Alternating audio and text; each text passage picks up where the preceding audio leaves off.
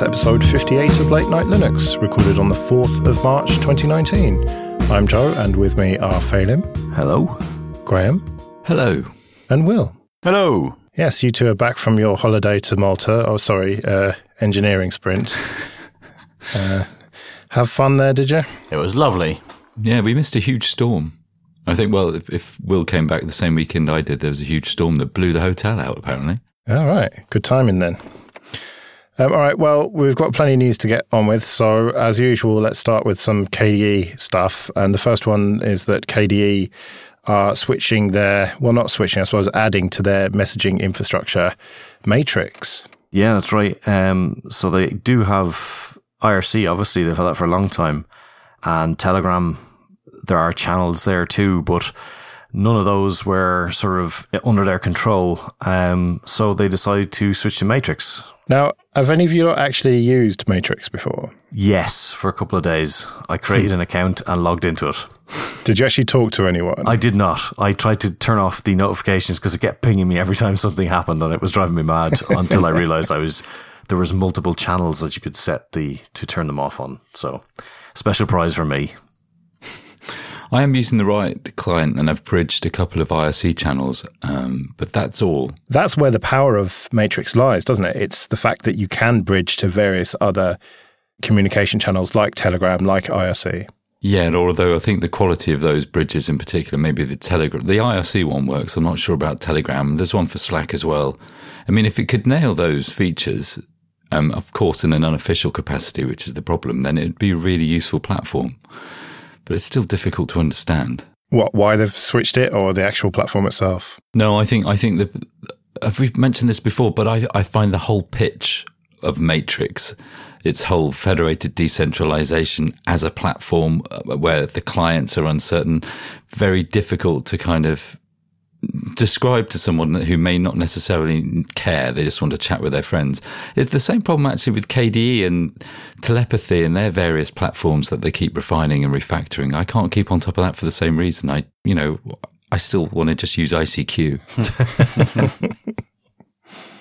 It's a bit like Mastodon, isn't it? That's very difficult to explain to someone who's not technical.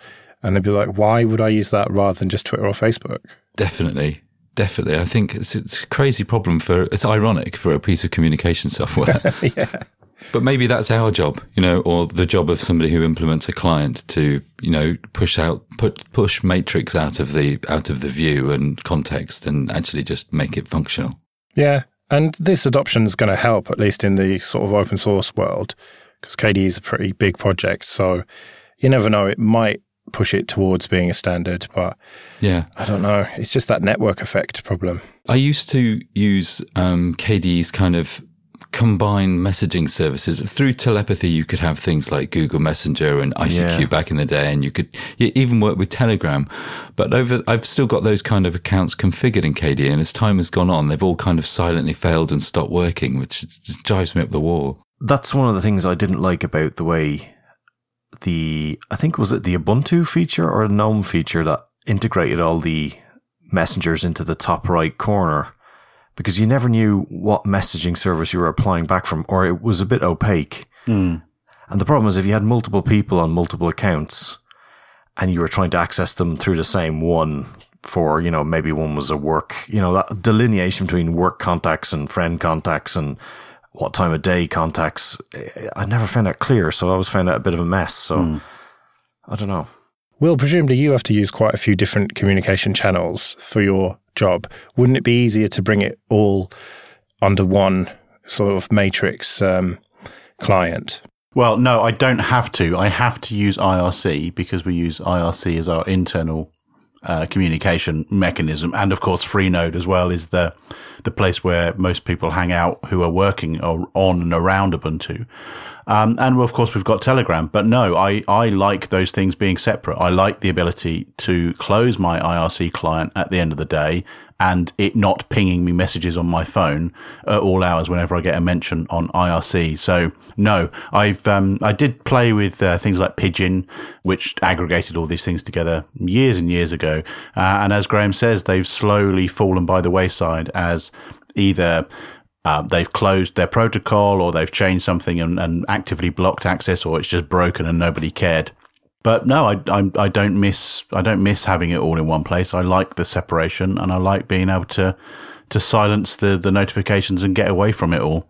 Fair enough. All right, so Kdenlive Live as well is being, or has been, refactored. Yeah, it's something that they'd want to do for quite a while. Now it's really not ready to go as a fully featured setup, but it was to get rid of a lot of things that they had wanted to for quite a while, but never really had time. So they were trying to keep the other one functional. So don't expect it to be up to the same standard and have all the same features, but this will be them going forward with a much cleaner code base and fixing an awful lot of problems that they had with that one. So you're saying they took the best video editor and broke it? It sounds spookily familiar for KDE, doesn't it? No. 4.0 was fine. Let's carry on. Yeah, it sounds like they needed to do this, though, in the long term. Well, the other one hasn't gone away, though. That's the thing. I mean, the other one is still there, and they would probably say, keep using it, and don't switch too early. Even though there is an app image and it's really easy, you could try it, but just don't do it yet. Yeah, I suppose especially if you're on an LTS of Ubuntu or something, then you're going to be stuck using an old version for ages anyway. So, yeah, and you put something about K Public Transport. That's a great name. So, yeah, well, this is a quick one. This is from the guys that are doing the KDE Itinerary project. And one of the things about making it really useful is to get access to live data from various transport companies. And they are looking for people to look at now I'm not going to say it right, but Navitia, I'm not sure, but they are a data source aggregator for various companies, and they have a website with a map, and you can zoom into wherever you live and see if the companies that you know and use are there on it. And if you know of any other ones, to get in touch with the Navitia guys, and they will then add that to it, and it aggregates it all through the Google GTFS system. I mean, I guess that was designed for access through Google Maps and stuff, but I mean, the API makes sense for others to use too. So, yeah, they just were looking for a bit of a dig out there. This really is like my RISC-V. You just have to keep going on about this, don't you? I do, yeah, you're right. Because, I mean, well, there are ways to map with my phone. That's fine. Getting access to knowing when the next bus is, those things are tricky. Where, like, you see there's an app for the Torino bus service, which is really annoying because, like, apparently in Torino they've got such open data that you can get access to it on your phone. Whereas I'm sitting there going, I would also like that too, but I don't even know if the companies do. And I had a look, and there's all the major ones in Dublin are covered, which is quite interesting. So, yeah, just need a front end on it, and then we're sorted. I was just looking at the Navitia. How did we decide it was pronounced? I don't know how we've decided to say it. I've said it twice differently. I'll say it's Navitia. Looking at their website, the Republic of Ireland is really well catered for, whereas England itself is empty. There's a a bus service in Manchester, I think, and that is it. London, nothing. The rest of England, nothing. So yes, let's get that fixed. All right, well, that's enough KDE nonsense. Let's talk about Project Common Voice. And Mozilla are boasting some pretty decent stats here for their data set of voice in all different languages and stuff. If you don't know what this project is, the idea is that you go to the Mozilla Common Voice website, and you're given a piece of text to read into your computer, and then it is uploaded anonymously to Mozilla. And then they process that information and try and build up this massive data set, which has got languages, English, and it's not only English, but I think there was Scottish English in there, and Irish English, and English and American English, and French and German, and different sorts of Chinese and Welsh and all sorts of languages. So it really is a very comprehensive database of speech with the accompanying text that goes with it. So it should be good quality information. So it would be very, very interesting to see what people build with this massive data set. And you may know it from such projects as Minecraft, the hugely successful voice assistant. Now, it is good to have an open data set for this that anyone can use. But I do question the logic of some of the effort here. Like Welsh, like don't only like a few thousand people speak Welsh. And okay, you could say, well, preserving a language and stuff like that, fair enough. But fucking Esperanto, no one actually speaks that. Why would you bother? They will do after Britain leaves the EU. Oh, watch the documentary in the EU, and they use it in the EU all the time, apparently, as a standard pass-between language. So there you go. No, they use English. They don't. They use Esperanto. Really? Yeah, apparently. Well, I never. But here's the weird thing about this, right, is the fact that even for Irish, as in Gaelic, they have 2 of the types of Gaelic. There's 3 kinds, and they have 2 of them, which is quite interesting because they've even got a breakdown of the regional dialects of languages, which is quite cool because, the likes of Google's not going to do that, or Amazon or any of those, especially some of the other ones that they have, like Cable, wherever that one is, Kabel, I'm not sure how you say it, or Tartar, or Kyrgyz, exactly all those things that I can't even pronounce. They have too many vowels or consonants beside each other. But I think the one thing I noticed was the fact that there seemed to be a bit of an underrepresentation of female voices, which was quite bad. So I think there's only 41% male, 10% female. I guess the rest are undecided or undetermined. So, but I think it'd be good to get a more even spread across the bands. It's not a huge surprise that, though, is it, really? Unfortunately. I think also it's worth mentioning that this is sort of released Creative Commons 0, so you can basically do whatever you want with it. It's like no rights reserved. And while we're waiting, I know you're always complaining about Amazon Alexa and that kind of stuff, Joe, and this is exactly what the kind of stuff that we need if we're going to implement something like that. Not that it will ever happen, but yeah. at least the voice data set isn't stopping it. Well, I think that the problem scope is too enormous for something like Mycroft. A really good example of where this is useful on the Mozilla website is Fusion PBX, which is, an asterisk type system where you can set up your own PBX and it will transcribe voicemail to you and send you the resulting text. I think that's a much smaller problem to solve and this data could enable something like that. And I think that's a really useful feature and a good example of the sorts of things we could see coming. Yeah, well, hopefully it will continue to grow and do well. Okay, this episode is sponsored by DigitalOcean. Go to do.co/LNL. That's for Late Night Linux. And you can get $100 credit with 60 days to use it. DigitalOcean offers VMs, or droplets as they call them, with full root access in data centers all around the world with really fast networking and really fast SSDs. And they offer various distros like Ubuntu and Fedora and Debian and CentOS and even FreeBSD and some container distros. And they also support custom distros so you can get anything you want running. You can either start with a base distribution and build up what you want manually, or you can just go for one of their one-click apps like Basic Lamp and Lamp Stacks, WordPress, Discourse, GitLab. And these droplets start from as little as $5 a month, but you can scale them up to just have ridiculous numbers of CPUs and amounts of RAM and storage. And they've recently introduced a new type of droplet. So you've got your standard ones, your CPU optimized ones, which are really powerful, but also what they call general purpose, which is essentially like the CPU optimized ones, but with more RAM. So now you can really pick from exactly what you need, depending on the application that you need to deploy. And if you need any extra storage, you can pick from either block storage or object storage, just attach it to your droplet, simple to get going. I've been using DigitalOcean for years and I've always been happy with the service, particularly the backups and snapshots. Everything's just so easy to use. So if you want a Linux VM that you've got complete control over, go to do.co/LNL, get your $50 credit and get started. That's do.co/LNL. All right, well, let's move on.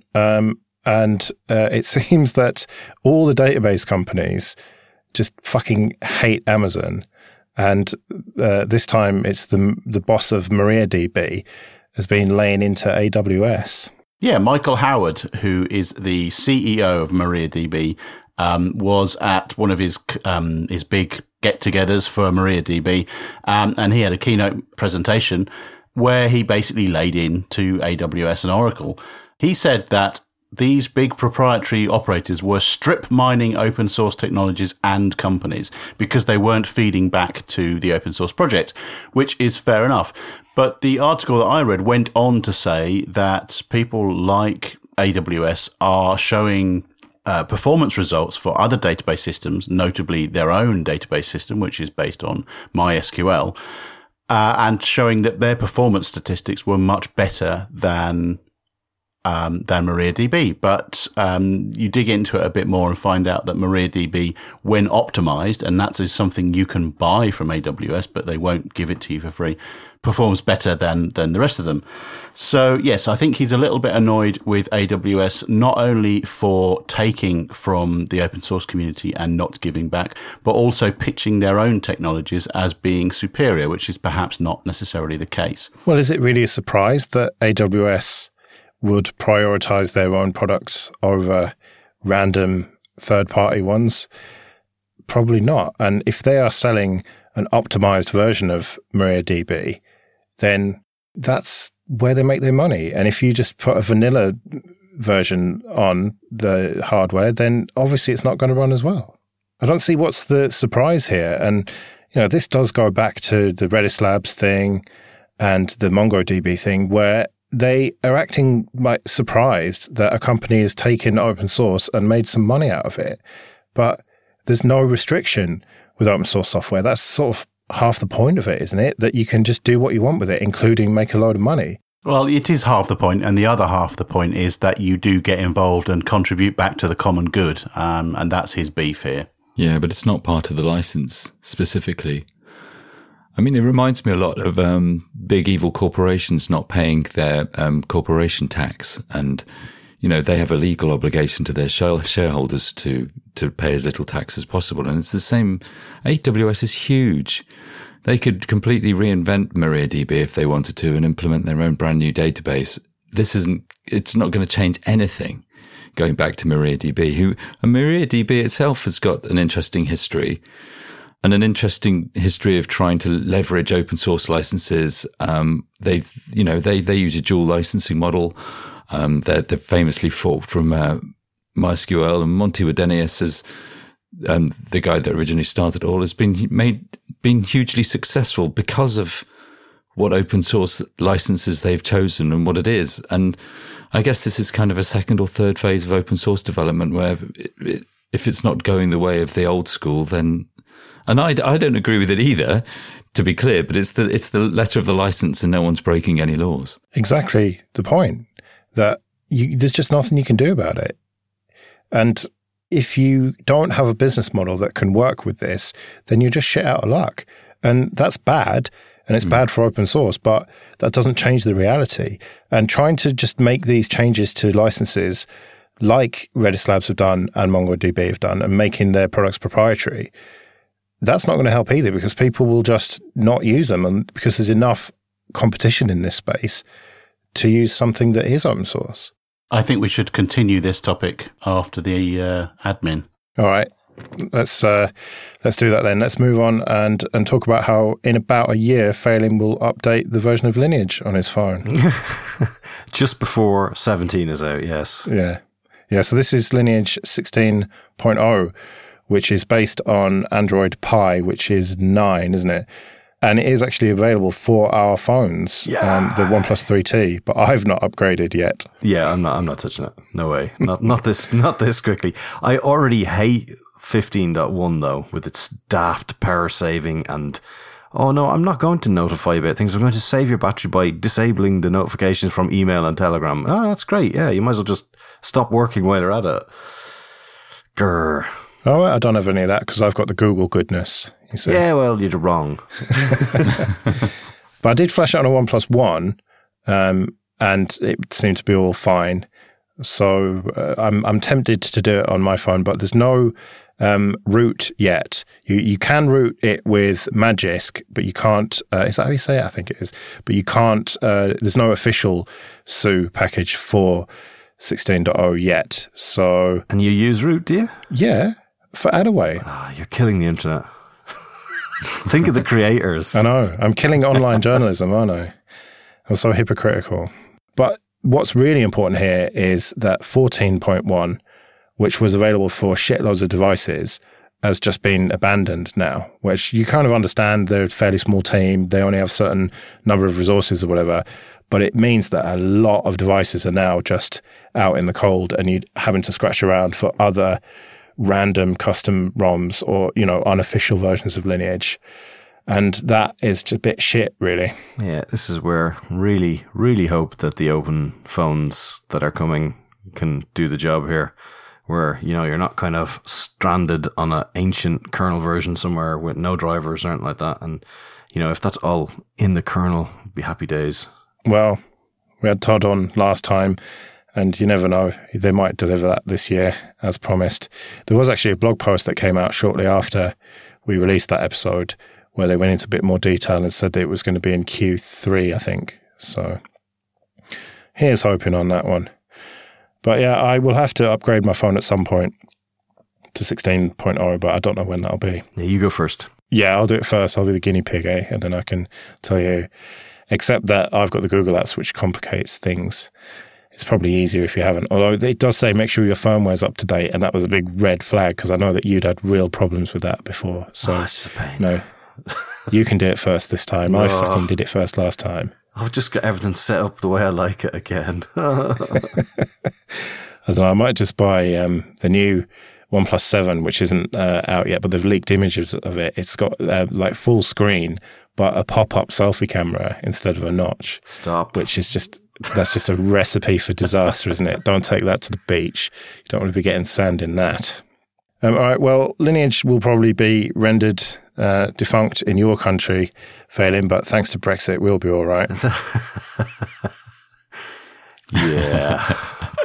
We'll be using yogurt pots and pieces of string. You won't need phones in your Mad Max-like future. Pig shit will be your currency. So this is the EU Radio Equipment Directive then. You must know about this. You're in the EU. Yeah. It's essentially saying that anybody who has a device, the manufacturer has to make sure that the user of the device is not up to bad things with the radio. Whereas prior to this, you had to make sure that you weren't like broadcasting and interrupting a radar or whatever you were doing. Like there's quite funny images that you can see online where someone at a wireless access point gone mad has broadcast right across the airport's radar. But from now on, it's going to be the manufacturers that are potentially going to be locked down. Now, it's not set in stone yet, so there is still time to influence this as well, because it would be quite a bad thing, because then if you have lockdown firmware, you don't, unless you're in control of that, then you don't know what it's doing, so that's not good.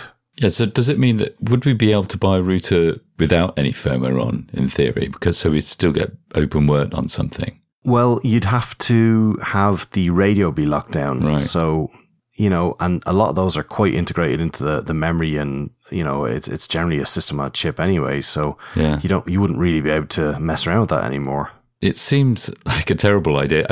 Weirdly, this weekend, I put OpenWrt on my old BT Home Hub, which is a really interesting little project because you have to take it open and find the RX and TX pads for serial transmission to it to get it to boot into a safe mode and push an ISO to it.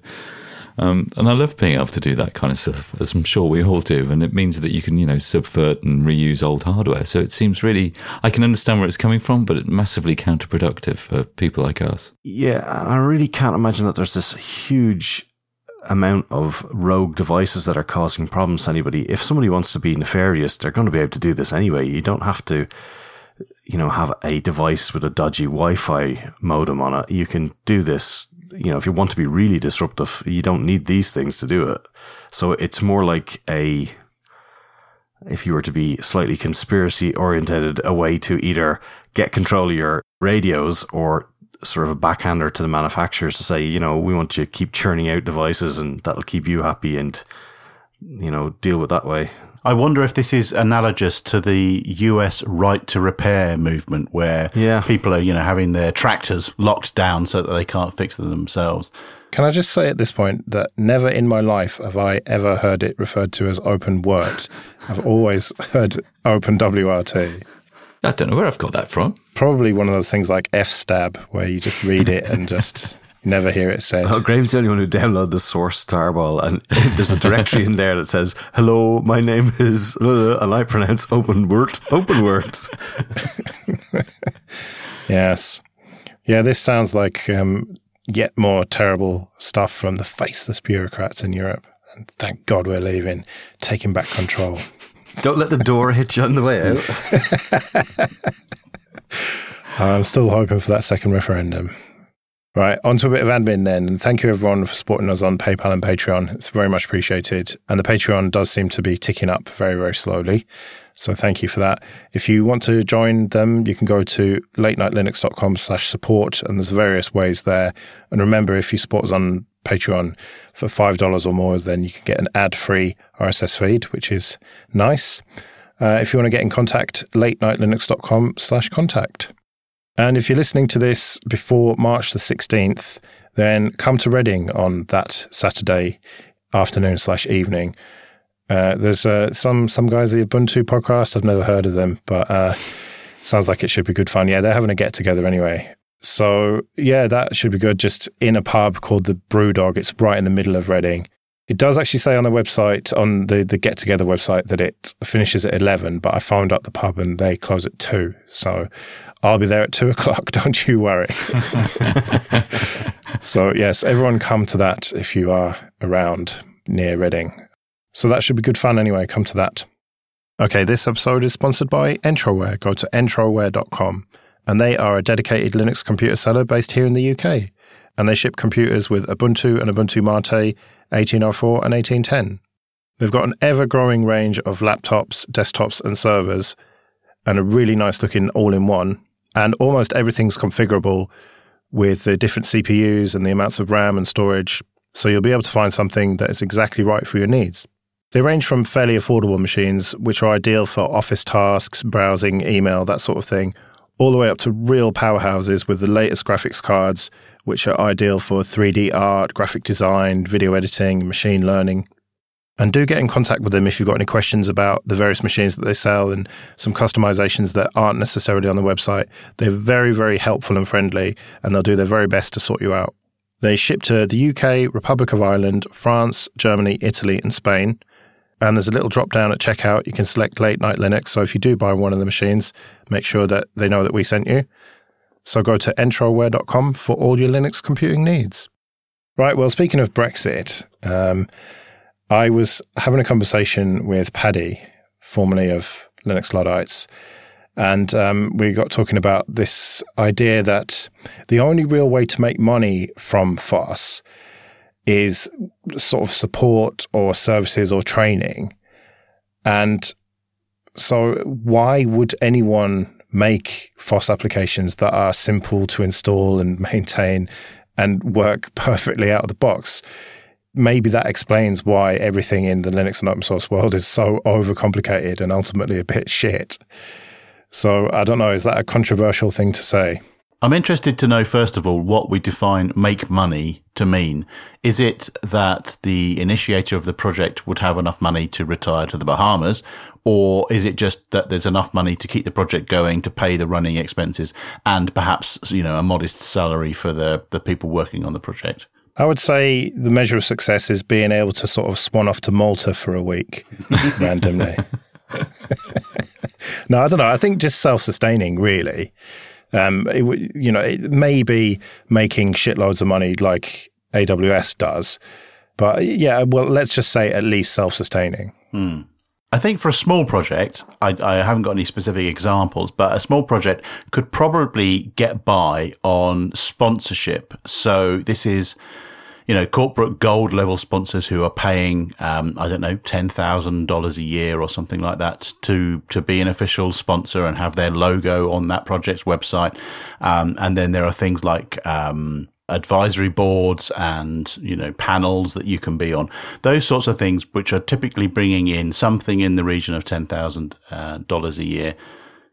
If you've got one or two developers on your project, then you still need a significant number of sponsors to pay them a good wage, but it's perhaps achievable. And so you don't need to to be asking for people to pay for your software. You can still make it free and you can still make it self-sustaining. Yeah, but a much simpler business model is that of support. If you look at Red Hat, for example, you buy support with that. You can get a free version of RHEL if you're a developer or whatever, but if you're looking to deploy RHEL in any sort of serious situation, then you're paying them for the support, whether that is the kind of lowest level all the way up to like an engineer will come within 5 minutes or whatever.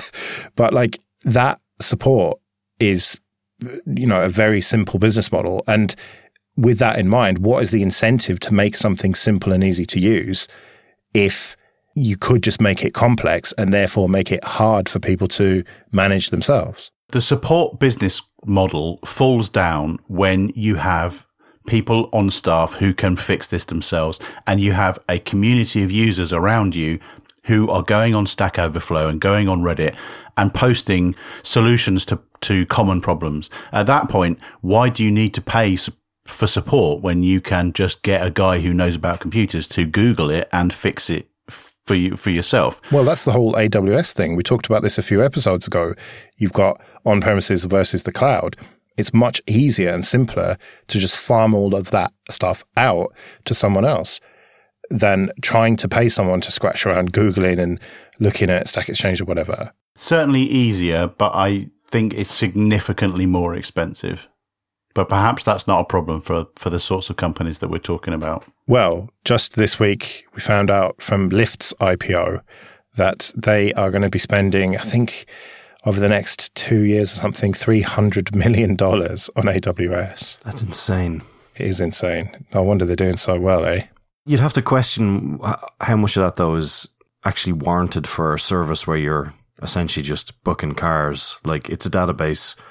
And, while you may not have to have such a colossal quantity of traffic on your own server, you could load balance that and you could have something more simple at the back end. I think a lot of people love the idea of, we're using the cloud, or we're doing this massively over-engineered architecture and make things far too complicated for themselves. I think the vast majority of open source software is easy enough to use. If you want to do something really specific and custom, maybe that's when you should pay somebody to get involved. Well, a lot of the time, I think a lot of people try stuff, make an absolute mess of it, and then get in the consultants, and then it costs an absolute fortune to fix the sort of way over-spec'd in all the wrong areas sort of thing that they've done. So do you disagree with the premise then, that it is sort of almost deliberately designed to be as complex as possible? I don't think it's deliberately designed to become. I think some things are just really difficult, and, you'd have to be a master of so many different areas to be able to manage. I mean, setting up a website's fine. Making it that you don't have cross-site scripting is trickier. Tuning the database so you can take, 1 million people hitting it at once. Yeah, these things, they get more complicated as you go up. And at a certain point, everybody's going to say, that's just not my skill area. I just can't do it. And I don't think, there's nobody scheming behind their open source project going, oh yes, when they hit this level, that's when all shit hell goes loose and I'm going to have them all coming in looking for money. Because as an open source developer, you hardly want 10,000 people to hit you on your shiny new Riot server and ping the hell out of you going, oh, I don't have to do this, because they don't scale either. So I think most people just want to make a living.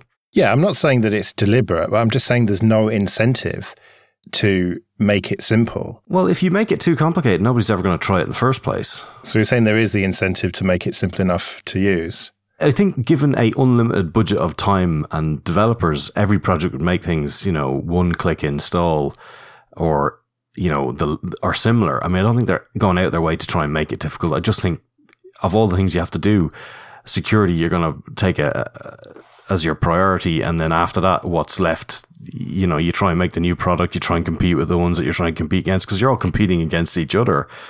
And, while making things as easy as possible would be great, you don't always have the resources for it. But take for instance the Nextcloud guys with the Snap install. I mean, setting up your own Nextcloud instance is not rocket science, but it's not super easy either. Whereas that Snap install is one command and you have a fairly decently set up sort of low to medium size system. I was actually thinking about Nextcloud there and the Snap and how that is just so simple. It is just one command and you've got it running straight away. And I've done it the other way and it is a lot more complex. So yeah, that is a very good example of that. But there you have where someone else who had the time and effort, like Canonical, had the time and effort to generate the Snaps setup. Like, it's not like the Nextcloud guys went out and designed a system to package applications, and then on top of that, you can only fight your corner, and then collectively maybe you can work on something together. So I think I look at this question slightly different to you three. It's like, to me, open source exists and existed in much the same way that the internet existed. It was a cool, neat thing, and it solved a specific set of problems. The fact that people then want to make money out of it is a very natural extension of that, but it's not what the architecture of the original creation was designed to solve. And so the fact that people make money out of supporting that is kind of an obvious choice, but it's not intrinsically part of what open source software is. And by that, I mean, I don't think it's made complicated simply so that people make money out of it. It's made complicated because the problems that you want to solve are the interesting ones, and the ones of making it easy to install are the boring ones. It's a bit like writing documentation. And that, of course, comes when money comes in. And I primarily want money to go into open source software to maintain and to secure its future. And I think that's a completely different set of problems than this, which I think is 2 or 3 different kind of questions jumbled together. So you're saying that it's all about itch scratching? Yeah, totally. I still think there's a huge, and it's still very early days, but I think having worked with software developers and messed around a bit with it myself, that's very much what kind of motivates you when you're developing is to just, if you can, if it's not a real job, to do the stuff that's really interesting, that adds a really cool feature. Even if you're alienating people who really want this feature or that feature, you kind of focus on the stuff that you find engaging in your mind. Yeah, a lot of these projects are started out as hobbies. Somebody has found a particular problem they are interested in, and they solve that problem for their use case, and rarely consider the implications of the decisions they make at the very beginning in the sort of wider lifetime support of the product. So yeah, I totally agree with Graham on that one. So what are the 3 questions that I have mixed up there then, Graham? So the only real way to make money out of FOSS are support services and training. So I don't think FOSS doesn't exist to make money. So if in my mind, FOSS exists and then people see it as an opportunity for business, which is great. But the 2 things are, it's like a straw man argument of FOSS. You need to make money out of FOSS for FOSS to exist. It's not that it's not true. So why would anyone make FOSS easy to install? To me, it's a non-logical progression of the same argument, because the 2 things are different. So is this why everything is so overcomplicated and shit? No. I do see it like the internet. People want to make money. It's like publishing on the internet and people pushing adverts and trying to make money out of, and they're saying that publishing is going to die if people can't sell adverts on the internet. Well, to me, the internet existed before the World Wide Web. It was still really awesome and incredibly useful. And if so, we'll go back to that. And I feel the same with FOSS. FOSS is fundamentally incredibly important and vital, but it's the open source element, the innovation element that comes from that, and not necessarily the money part of it, because that wasn't part of the original architecture, even though it's a vital part of innovation. You're saying that if we go back to it all being hobbyists, then it's not the end of the world and things might slow down a bit, but we'll still have the fundamentals of FOSS. Yeah, and I think for me personally, what's most important is that things don't become more closed. The web, for example, is a huge threat to open source software licensing, and AWS is part of that, and the fact that most of it is closed, and it's the same with Google's ecosystem. So I'm more concerned about maintaining things, keeping them open, because that's the only way we can move forward. And if we can't move forward, then we've got to go back and kind of fork in a more open direction. I had no idea that you'd feel quite so strongly about this, Graham. I'm surprised.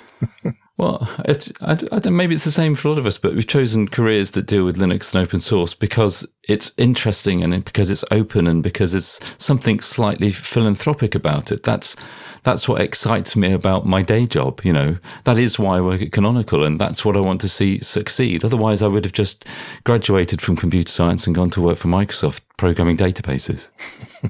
That dystopian future is in front of us all. So, Joe, what do you think? Do you think it is still shit and overcomplicated, or do you think that there is actually a more deeper sort of reason for it all? Well, I didn't go into this fully believing that thesis, I must say. I thought it was one plausible explanation for why things seem a bit overcomplicated. But I think that Graham's argument of the just finding an itch to scratch sort of makes probably more sense, really. And that you do that first and then the money comes later.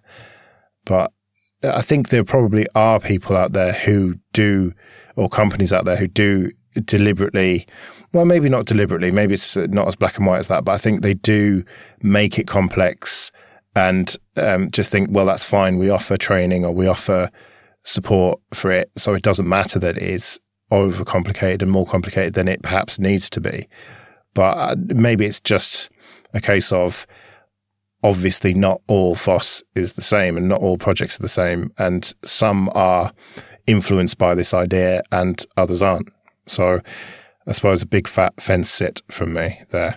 Maybe if it's too easy, it's almost the worst extreme, because then you don't know how it works properly and it's been done magically. Well, yeah, like that Nextcloud snap install, I think is potentially dangerous for people who have never done it before. I think if you know what that's actually doing and setting up the Apache server and the database and everything, and you know what the nuts and bolts of it are, then it just makes it much easier for you. It's like, I'm not using Ansible or something to script a load of stuff that you've done before. But if you've never got into it before, then it lowers the barrier of entry too low and makes it just dangerous, because when things go wrong, people don't know how to fix it and they don't know how to maintain it. And that's when you get security problems. So maybe we do need a high enough barrier for FOSS. Otherwise, people will just get in trouble. But no doubt we'll have a lot of opinions from the audience. So remember, latenightlinux.com/contact if you want to tell us how wrong we are. But I suppose that will do it for this time then.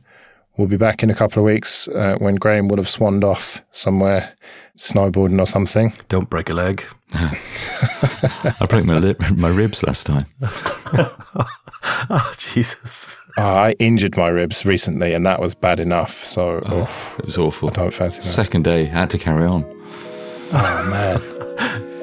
Drink your way through a holiday. Yeah, it was French medications. Amazing. Anyway, right. Until then, I've been Joe. I've been Phelim. I've been Graham. And I've been Will. See you later.